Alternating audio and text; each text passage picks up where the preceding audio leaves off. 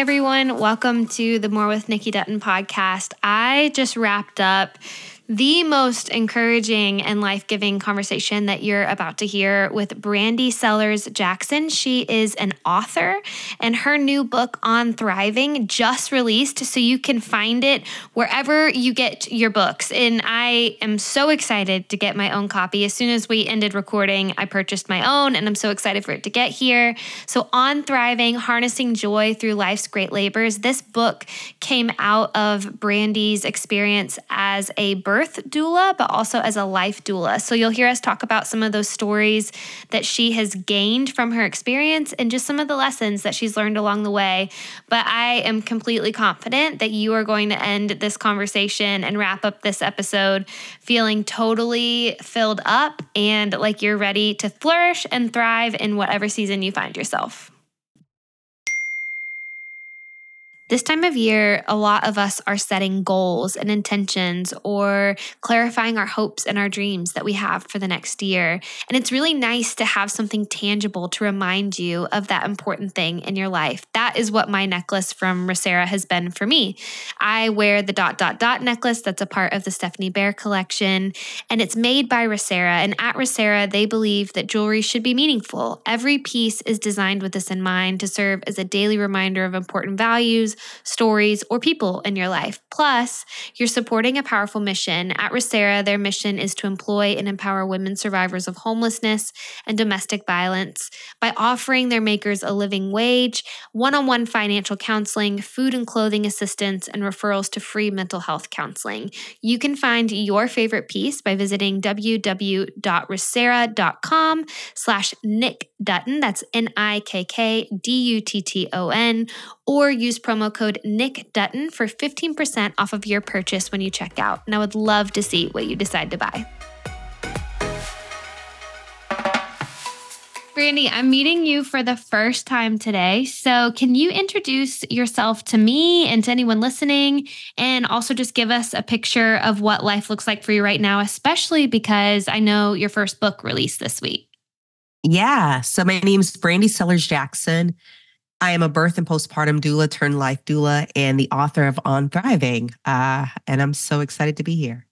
I'm so excited to have you. And I am just really excited about this book. I haven't had the chance to read it yet, so I have a lot of questions before I jump into reading it for myself. And I know one thing that we have already discussed a little bit before this recording is just like the entire writing process. And so I would love for you to take us back to the beginning of the story for where On Thriving, Harnessing the Joy Through Life's Great Labors started, and just kind of give us a picture of what even led to writing this book and feeling like it needed to exist in the world. Yeah. So, I love plants. I think plants are just awesome and they're really pretty. They're gorgeous. So pretty. And, at our previous home, we had so many plants, like almost 49, 50 plants. And I just began as I collected plants, because when you buy one, you got to buy 50. Yeah. I began to, really, learn so much from them. I really learned so much from them, in regards to pruning, and then what kind of soil you're putting your plants in, and the seedling process, and, germination, and all these things that plants go through just to survive. And it made me really think about what us humans, what we go through and what we experience, and how intense it can be just humaning. Yeah. And what I've drawn from it is that we humans are not much different than plants. It's just that, we have limbs, and, words come out of our mouths sometimes, but that's about it. And we might have a little bit more complex emotions, but for the most part, we're not much different. We have a whole process a lot like plant life. Yeah, and that does scare me a little bit because I am not known to be great with plants. And so it makes me a little scared because, the best plant story that I have is that it was my birthday a couple years ago, and we had gone to a Publix just to grab a couple things. And I saw this really beautiful plant. I couldn't even tell you the kind it is. I'm not that great of a plant person yet, but I just grabbed this like little plant, took it home, started watering it.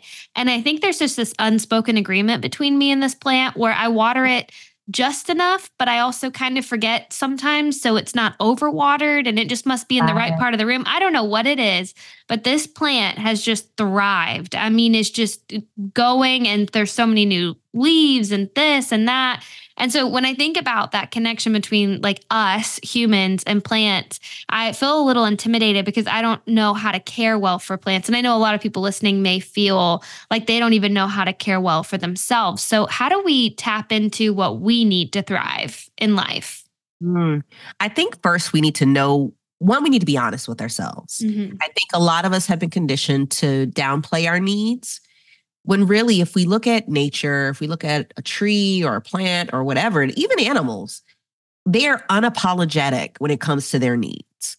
My dog Shaka is, I call her my doctor because I only have sons, but I call her my doctor. And she unapologetically asks for what she needs. She will literally make me pet her. She will, and if I stop, she will look at me like, I have a dog Scout that does the same thing. She'll be like, did I tell you to stop? I don't think I did. That means keep going. And she will literally just, she will just be like, pet me. And she'll put her hand on top, my hand on top of her head. Mine does the same thing. Yes. Yeah. Or, I had this one plant that I write about in the book where it literally would stretch over the other plants so very rudely to get to the sun. And to the point where its leaves would provide this crazy shade underneath it to other plants. But it just literally was like, listen, I got to get to the sun. So I suggest you get to the sun because I'm going to get to the sun. Kind of what you're saying too is that, even just from taking note about the other living things around us, like we see how they unapologetically ask for what they need. And have you always been a person, has that come easy to you? Or is that something you've learned? Like, what's your experience with that? Absolutely not. And in fact, I'm going to be honest, I'm still learning. Yeah. I'm still learning how to ask for what I need. And what we tell our kids, use your words. Yes.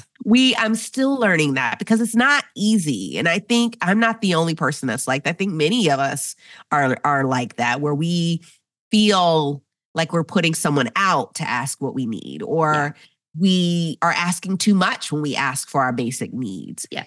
And it has been a lot of learning and unlearning with that for me. But no, I have not always been like that. And I'll say that it's a muscle that I'm continually learning to work. It is. I'm not even going to lie to you. I wrote a book about it, but it's not easy. It's not easy. Yeah. I think I resonate with that. I think somewhere along the way, I have an amazing counselor and she's helped me to see this, but I think that somewhere along the way, I became even detached from my own needs. Like I don't even really feel adept at identifying what I need.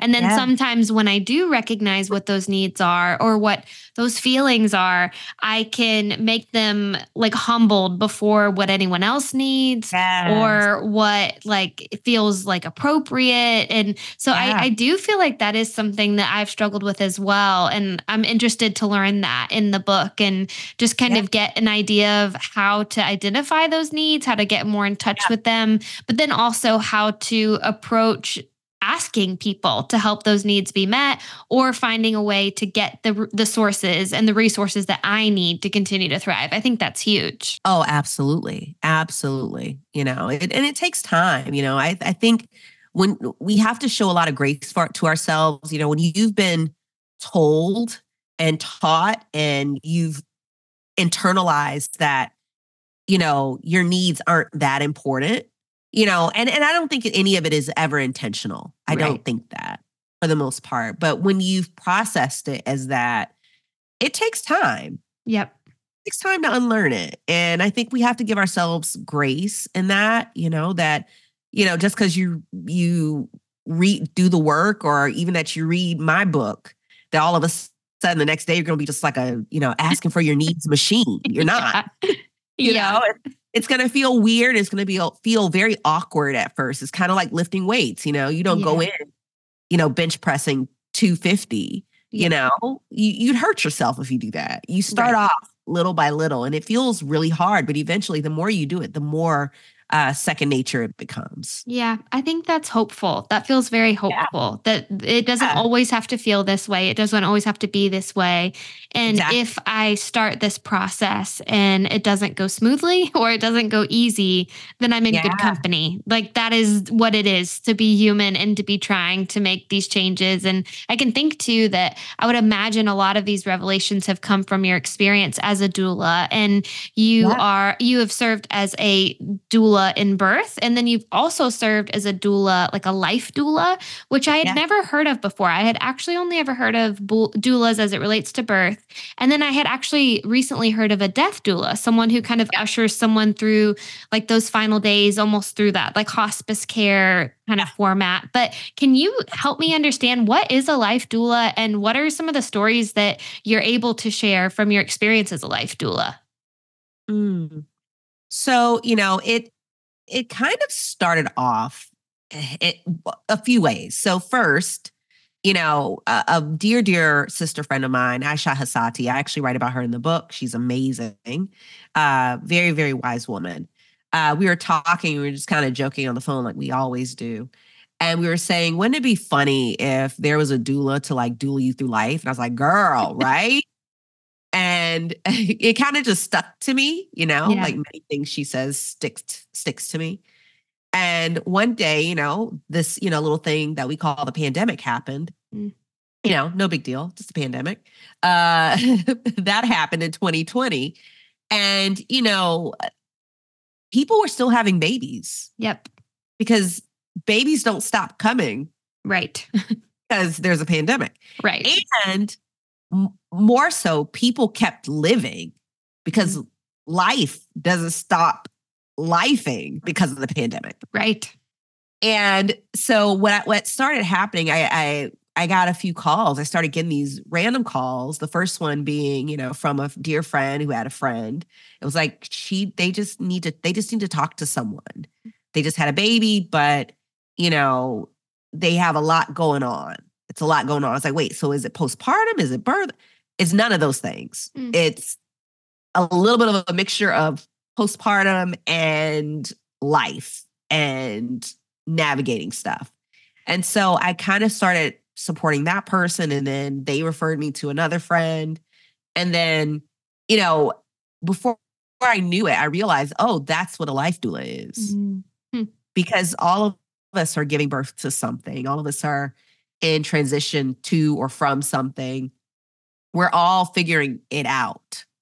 And a lot like birth, life has a lot of different stages. A lot like labor, life has a lot of different stages, where it's great and it's wonderful and it's active. And then there's, active labor, and then there's transition where you just are like, oh my God, this is the dumbest thing ever. Why did I do this? And then you birth what it is that you've been holding for so long. And it's such a beautiful moment, right? And so that's kind of how it came about. It was a mixture of a funny conversation and then me realizing, oh, that's what I'm doing. So, I think that makes perfect sense. I saw that you had described it as supporting people through life's various transitions. And that makes so much sense to me, because who doesn't need that support or that voice or just kind of that guiding, even just peaceful presence as you're making these changes and as you're making these decisions.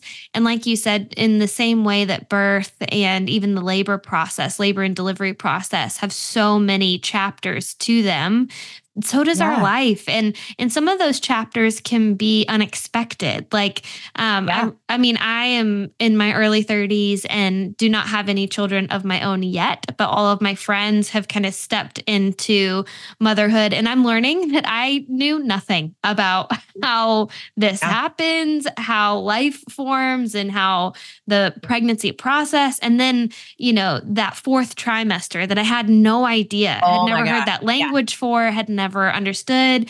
And now that I've had friends and I've gotten to watch them navigate, that fourth trimester, what happens after, you give birth and are trying to heal and recover, but also step into this new chapter. I can imagine that it's similar with life. There are chapters or trimesters that you just would never anticipate that could knock you down the hardest. Yeah. It's pretty intense, and it's like, how do we thrive in those spaces? Yeah, right. How do we thrive and not wait for joy, if that makes sense? Exactly. What are some of the themes that you see across everyone's lives that you've worked with? Some just common themes or stories or struggles or challenges? What are some commonalities that you've seen as a life doula? Yeah. Well, I mean, I write about them in my book. I divide the book into 4 sections. So that's a very good question. Yes. The first one being relationships. I start off the book with relationships with self and with others, all the humans outside of ourselves. And that's something that I have seen, and we all will see across all humans. We are all trying to figure out the relationship with ourselves and then the humans outside of ourselves. It is a constant thing.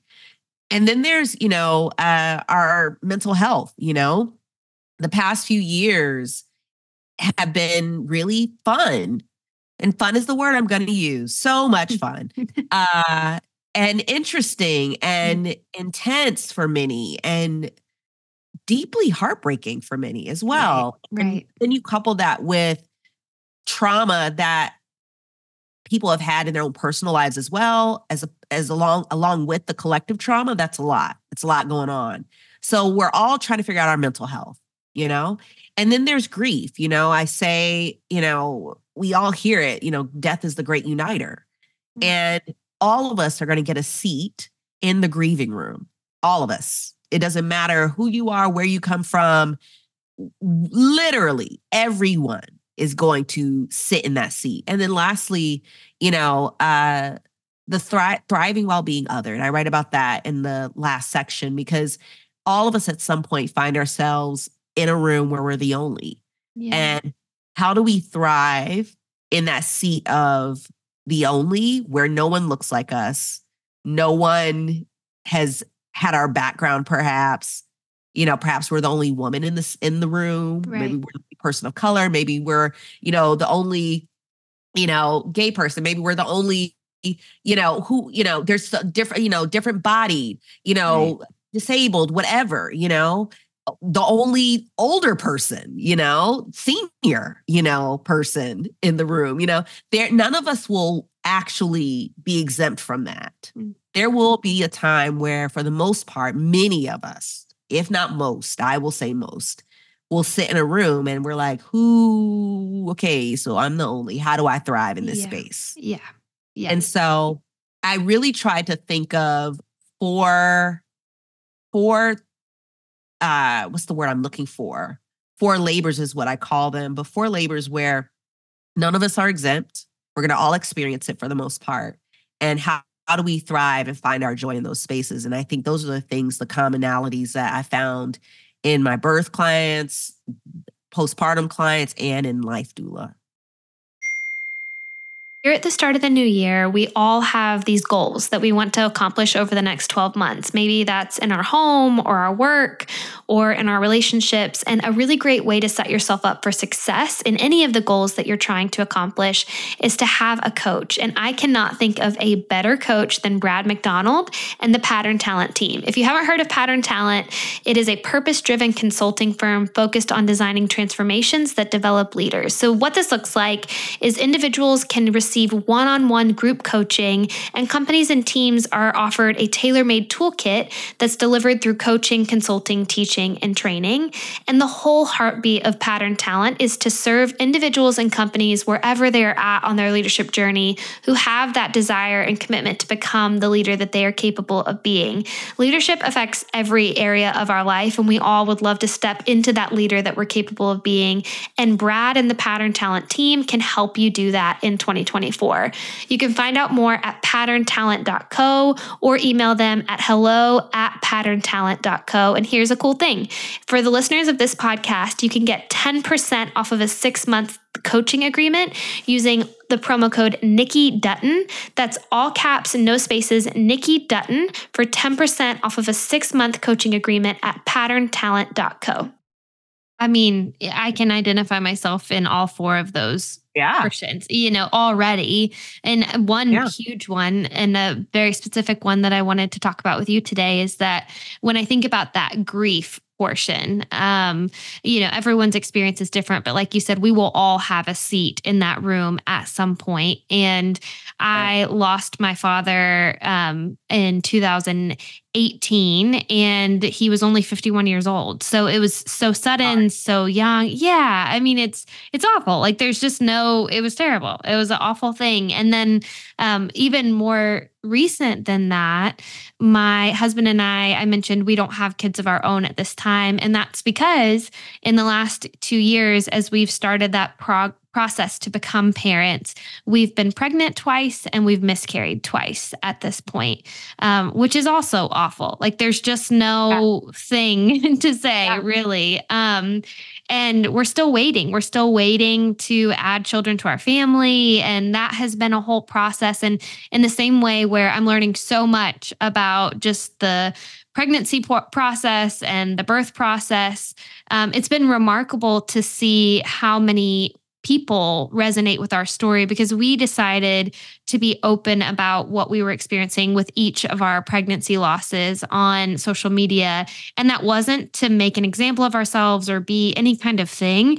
It honestly was a little bit just because we have people all over the world, and it was kind of an easy way to just update everybody at once. And it felt weird for people not to know and not know how to engage with us. So we just shared it. And what I didn't anticipate from that were all the DMs and the text and the phone calls and the conversations of other people saying, yeah, this is happening to us right now, or this just happened to us, or we've never said anything about this. And so I know that you have a story as well. And I just wondered if you would be willing to share that and just kind of even help us see how that fits into this work that you've just released. Yeah. So one, thank you for sharing that with me. Yeah. Your miscarriage and your pregnancy loss. My heart breaks every time I hear that, because I've been there and it sucks. It does. It absolutely sucks. It's heartbreaking, and many people don't know what to say. Right. To that. They don't know what to say, and so many people say the wrong thing, and they say things like, you can always try again. It's like, just, that's not the thing to say. Not the thing to say. Exactly. They come with these like metaphysical things of, well, this is the plan. I'm like, that sounds nice. But just say, I'm sorry. Or is there anything that you need? Or would you like me to bring you a meal? I think those are great starters. Agreed. You don't have to fix it, and you can sit with someone in the grief if you want. And you don't have to explain it. You don't have to give me any explanation of why this happened. Yes. And I don't know why people feel like they need to, because they do. They do. Right. They always, for the most part, many people, not always, but many people try to there's always a plan, or there's always, I'm like, just, nope, don't do it. It's tough. It's really heartbreaking. It is. I went through 2 miscarriages. My first was the catalyst for my work, actually. I started my blog a year after, I believe, my miscarriage. And it was one of those things, I had already had a healthy pregnancy, had a baby, and I didn't even think about it. I didn't even think that Right. was a possibility for me, to be honest. Like, Right. many people don't, even though it's very common. And I had a miscarriage and it just rocked me. And it was one of those things where it was excruciating and it was weeks of bleeding. Yeah. Weeks. Yeah. I know the physical aspect is brutal. It's awful. It's so brutal. And people don't talk about that either. I think. And so because of that, many people don't know what to expect. Right. Many people don't know what to expect. They don't know what's gonna happen, and they're just kind of left with this thing of that no one's talking about. It feels so mysterious. Yeah. That's exactly what it feels like. And so, that was my first miscarriage. Started the blog because of that very reason. I wanted to undo the mystery around it. Yeah. And stop adding to this thing of, well, we're not going to say it out loud, because there are so many people that go through this. And all of us are just sitting in our own little cubbies suffering alone. And that just should not be like that. And so that was the catalyst for my blog, Not So Private Parts. And then after that, I had another miscarriage right after. And that experience was a lot different than the first, to be honest. Can you talk about that? Because I felt that as well. I mean, the first one's just blindsided. Yeah. You're like, I don't know what's going on. Like, wait, I didn't know that was possible. And then also you're kind of like, well, if, people rattle off all these statistics. So you think, okay, well, maybe I just did my time. You know what I mean? Check that box. I'm good to go. That stat won't happen to me again because of XYZ. So what was it like when you had that second miscarriage? The second one, the first one, I will say, like I said, it was weeks of bleeding. Yeah. It was weeks, and it was agonizing, and a lot of me pleading for my body to hold this baby and pleading with the baby to stay. Yeah. And the second one, I think I had done a lot of work by that time where I kind of knew by that time that this is beyond me. And this baby staying or not is beyond me. And so I remember giving myself permission to release and let go. And that was really hard to do, but it was definitely easier to do than the first time. Yeah. And what I did, I remember it like it was yesterday. It was a Saturday, and I was just talking to my body. And I remember talking to my baby and saying, I really want you to stay. Yeah. But if you can't stay, then it's okay. It's okay.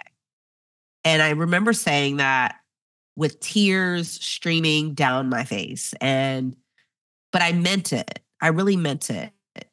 Because I think by that time I just realized that it's not about me. It's not anything that I'm doing wrong. It's not anything that I'm doing right. It's something that is made of the magic that's made of us, right? It's like, how do you define humanness? How do you define us? And it's hard. It's hard to define us because we're so complex and we're so wonderful and magical and great and weird and all that, right?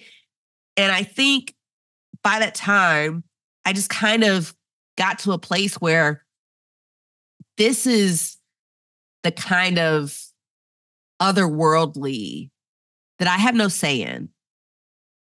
As is life, really. Like, I have no say in this. And so I just talked to my baby and I said, I would love for you to stay. But if you can't stay, it's okay. It's okay. And then I miscarried shortly after. Yeah. And it was so interesting because I really believe that my body and baby, said baby, I think also heard me very loud and clear. And I gave my body I think in that moment, I realized the power of release. Like, it's okay to let it go. Yeah. Like, let it go. Let it go. I resonate with that. And I appreciate you sharing that with so much detail and just with so much, I think, raw emotion as well. And I am not surprised because obviously, from not so private parts, that is your goal. Your goal is to Yeah. speak openly and to speak directly about these things. And I appreciate that for so many reasons. And I also appreciate it because that was similar to my second loss. I felt a very different sense of peace and like settled in that Right. second one. And it's not that I was, not caring as much or that I was numb to it. I mean, it wasn't that necessarily. I think there just was a little bit more of a reckoning that was there. And also, I think a little bit less innocence, which is sad. I wish that, Right. I envy and love my friends who have had just positive pregnancy after positive pregnancy and that it's just been easy. But I've even spoken about that with some of my friends who have had losses, that you lose that innocence a little bit, you lose that ignorance a little bit, and not ignorance in a heavy handed way, I don't mean that at all, but I know what you mean. Yeah. yeah, you just you're a little bit more aware. And so when it starts to happen for the second time, I just think I wasn't as blindsided by it. And I don't know, there was something in my spirit, something in my soul, something in my faith, something in my circumstances that made me feel, like I said, just a bit more settled. So even you talking about that release, I can really resonate with that. And like we both said, there's really not a great explanation about any of it. So, I mean, I still sit here a year out or more from both of those losses, and I don't have any better explanation now than I had then. But I've just been really blown away by the amount of women who have had this experience or who are currently Right. experiencing this. And it truly spans the gamut of background, socioeconomic status, Absolutely. like health, body type. I mean, it's crazy. It's really sporadic, is what it seems. It seems to have no rhyme or reason to it. Exactly. No, it's so beyond that, and it touches us all. And I Yeah. wish more people would talk about it. I really do. I do too. And I want to just ask one more thing in relation to this conversation before I ask the final question. But like I said, I'm learning so much about the body and birth and motherhood and pregnancy. And even right now, my social media feed is full of pregnancy announcements. Everybody's pregnant right now, which is like, of course, that has its happy aspects to it, and then it has kind of those days that it stings. But Yeah. I also have seen that you founded something called Moms in Color, and I want to admit I don't know a lot about the challenges that Black mothers are facing or often encounter. So I wondered if you would just take a little bit of time to help me learn more about that and even just share about Moms in Color. Yeah. So Moms in Color is a Black mom collective that we co-created, along with my co-creators, Kelly McKnight, uh, Ashley Chia, Christina Brown, Mm. um, and Candace Montgomery, and Amber Aaron. And, it's one of those things that, it was such a need when it was Mm. created, uh, because we were finding that we were it was weird. We were finding that we would go to these events, these mom events, and we were constantly being invited, being invited, being invited, being invited. And it was almost as if they had this like Rolodex for Black moms, and they would Oh. invite the same ones. Mm. And there was little to no diversity, you know? Mm. And the thing about it is this, no one wants to be a token. No. Nobody. No. Nobody wants. It feels weird. It's not cool. No. And when we go in these spaces, that's what it felt like. It's like, okay, and we're here to fulfill this quota. And the more I thought about it, the more I realized like there needs to be a space created for these kind of where moms, Black moms, brown moms can come into a space and not wonder if they are filling a token quota. Yeah. Where they feel safe and it feels okay. I'll never forget. I went to one event and it was interesting because while I'm there, and this was years ago. This was years ago. I I think my middle child, who's now 8, was a baby then. Oh my gosh. So yeah, it was a while ago. You're like, you can do the math. It was a bit ago. It was a while ago. He's 8 now. He was definitely like a hip baby. He was on my hip. And I remember it was me and the middle, and then the oldest, who at that time was only like 9 years old, who's now 17. And we went there and to this event, and we're there. And I remember it was a while, it was a while away from our house. And as we're leaving to go back home, because it was like an hour away. The thing about California is like you could go an hour away somewhere. Yes. And still be in California. Yes. Or still be in technically Los Angeles. Yeah, I was going to say still be in your county. Yeah. Yeah. You're still in Los Angeles, although you're like an hour and a half away. It's very weird. And so, it was about an hour and a half, hour and 45-minute drive back home. And I remember just being like, hey, grab some snacks from the little catering area. And let's go. Let's get ready to go. And as we're going there, it's interesting because the woman who was catering it's interesting because she was like, you could tell it was weird. You could tell that she was very much so assuming things about my Black boys. And my son, my oldest at that time, he's 9 at that time, he's now 17, goes up and he's like, she's like, do you want to build a rainbow with your food? And, and he's like, I want this, this, and this. Yeah. She's like, I want to build a rainbow. He's like, not really. and just so you know, he's very straightforward. He's always been that way. But it's somewhere in there, it was just very like the way she spoke to him was very condescending. Yeah. And Jax is that kid. Don't do that with him. Yeah. Like he's always been able to read that very well. So as we're leaving, he goes back up to get the food so we can go. And she either looked at me or looked at him. No, she looked at me. And she said, oh, here you go. And I was like, oh, what is this for? And she said, oh, that's for the other one. And what she was referring to was the other Black mom.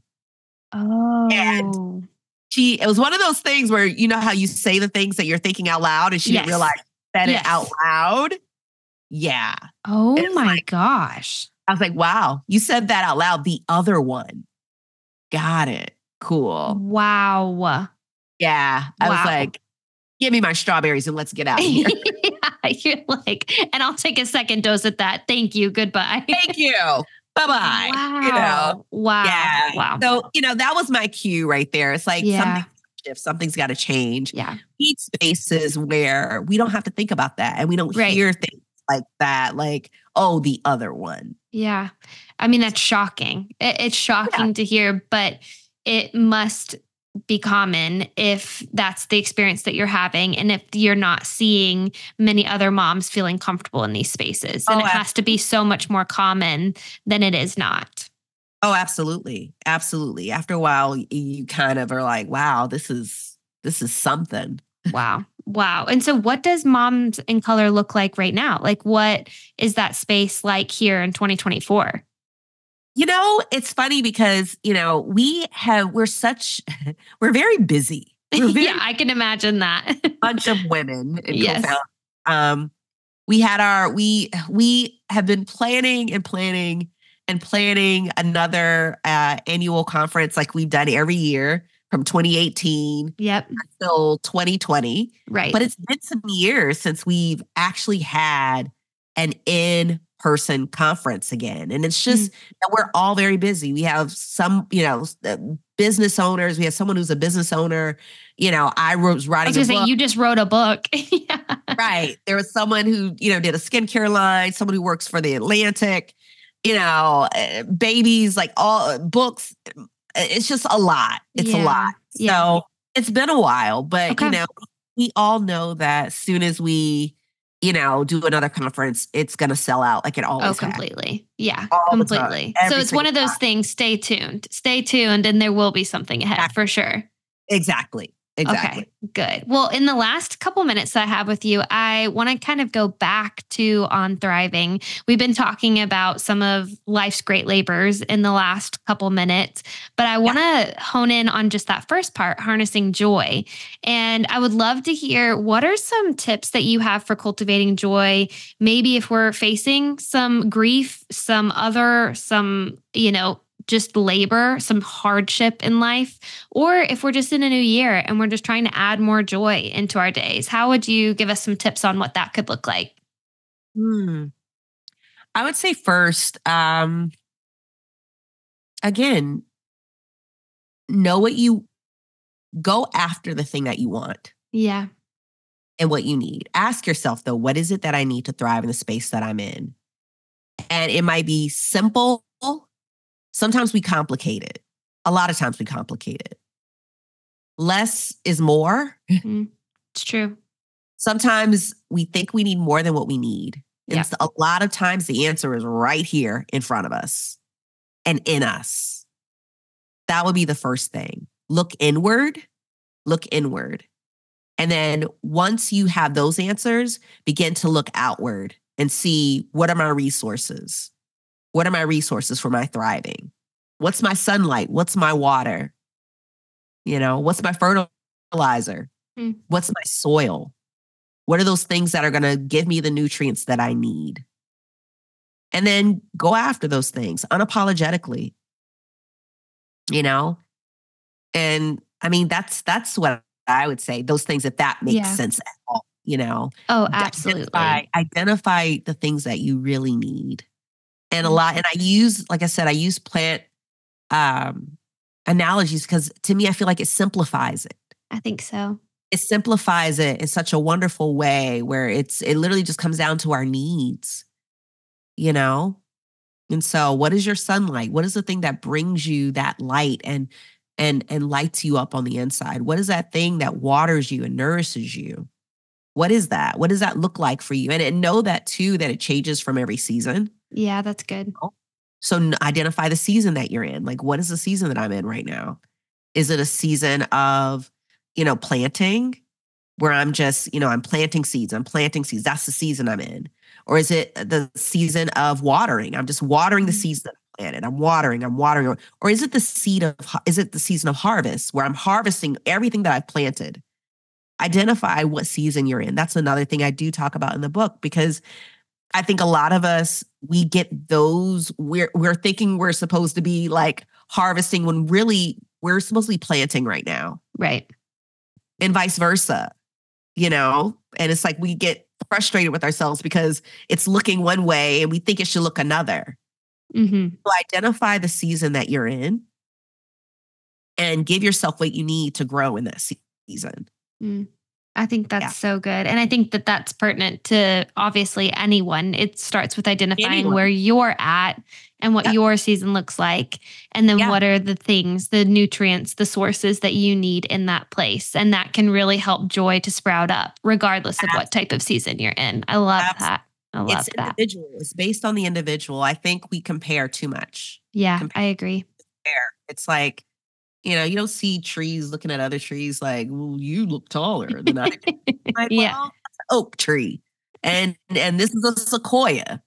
So what you think's going to happen? Exactly. It's totally different soil. I mean, it's totally different. It's a totally different thing. Yeah. A completely different ecosystem. Yeah. So find out what it is that you need, what you need to thrive, and go with that. I love that. And I mean, I think that's where we leave the conversation, because I think it's just so clear and it's so compelling. And so I just appreciate you taking so much time with me and for offering all of this insight and what you've learned and those thoughts that have been kind of ruminating in your life. I just appreciate you offering them so generously to us. So thank you so much. Thank you for having me. I really appreciate it. Okay, so here are the next steps that you can take to become friends with Brandi. You can follow her on Instagram at bstereo, and I have that linked in the show notes here. You can also find that blog and that community that we were talking about, Not So Private Parts, as well as Mom in Color. Both of those are linked below, and then without a doubt, you have to buy yourself and maybe your friend a copy of On Thriving, Harnessing Joy Through Life's Great Labors, available wherever you find your books. And maybe even if you walk into your favorite bookstore, you will see it on the shelf in the wild. But this book is gorgeous and the content is stunning. And so I'm excited to dive in myself.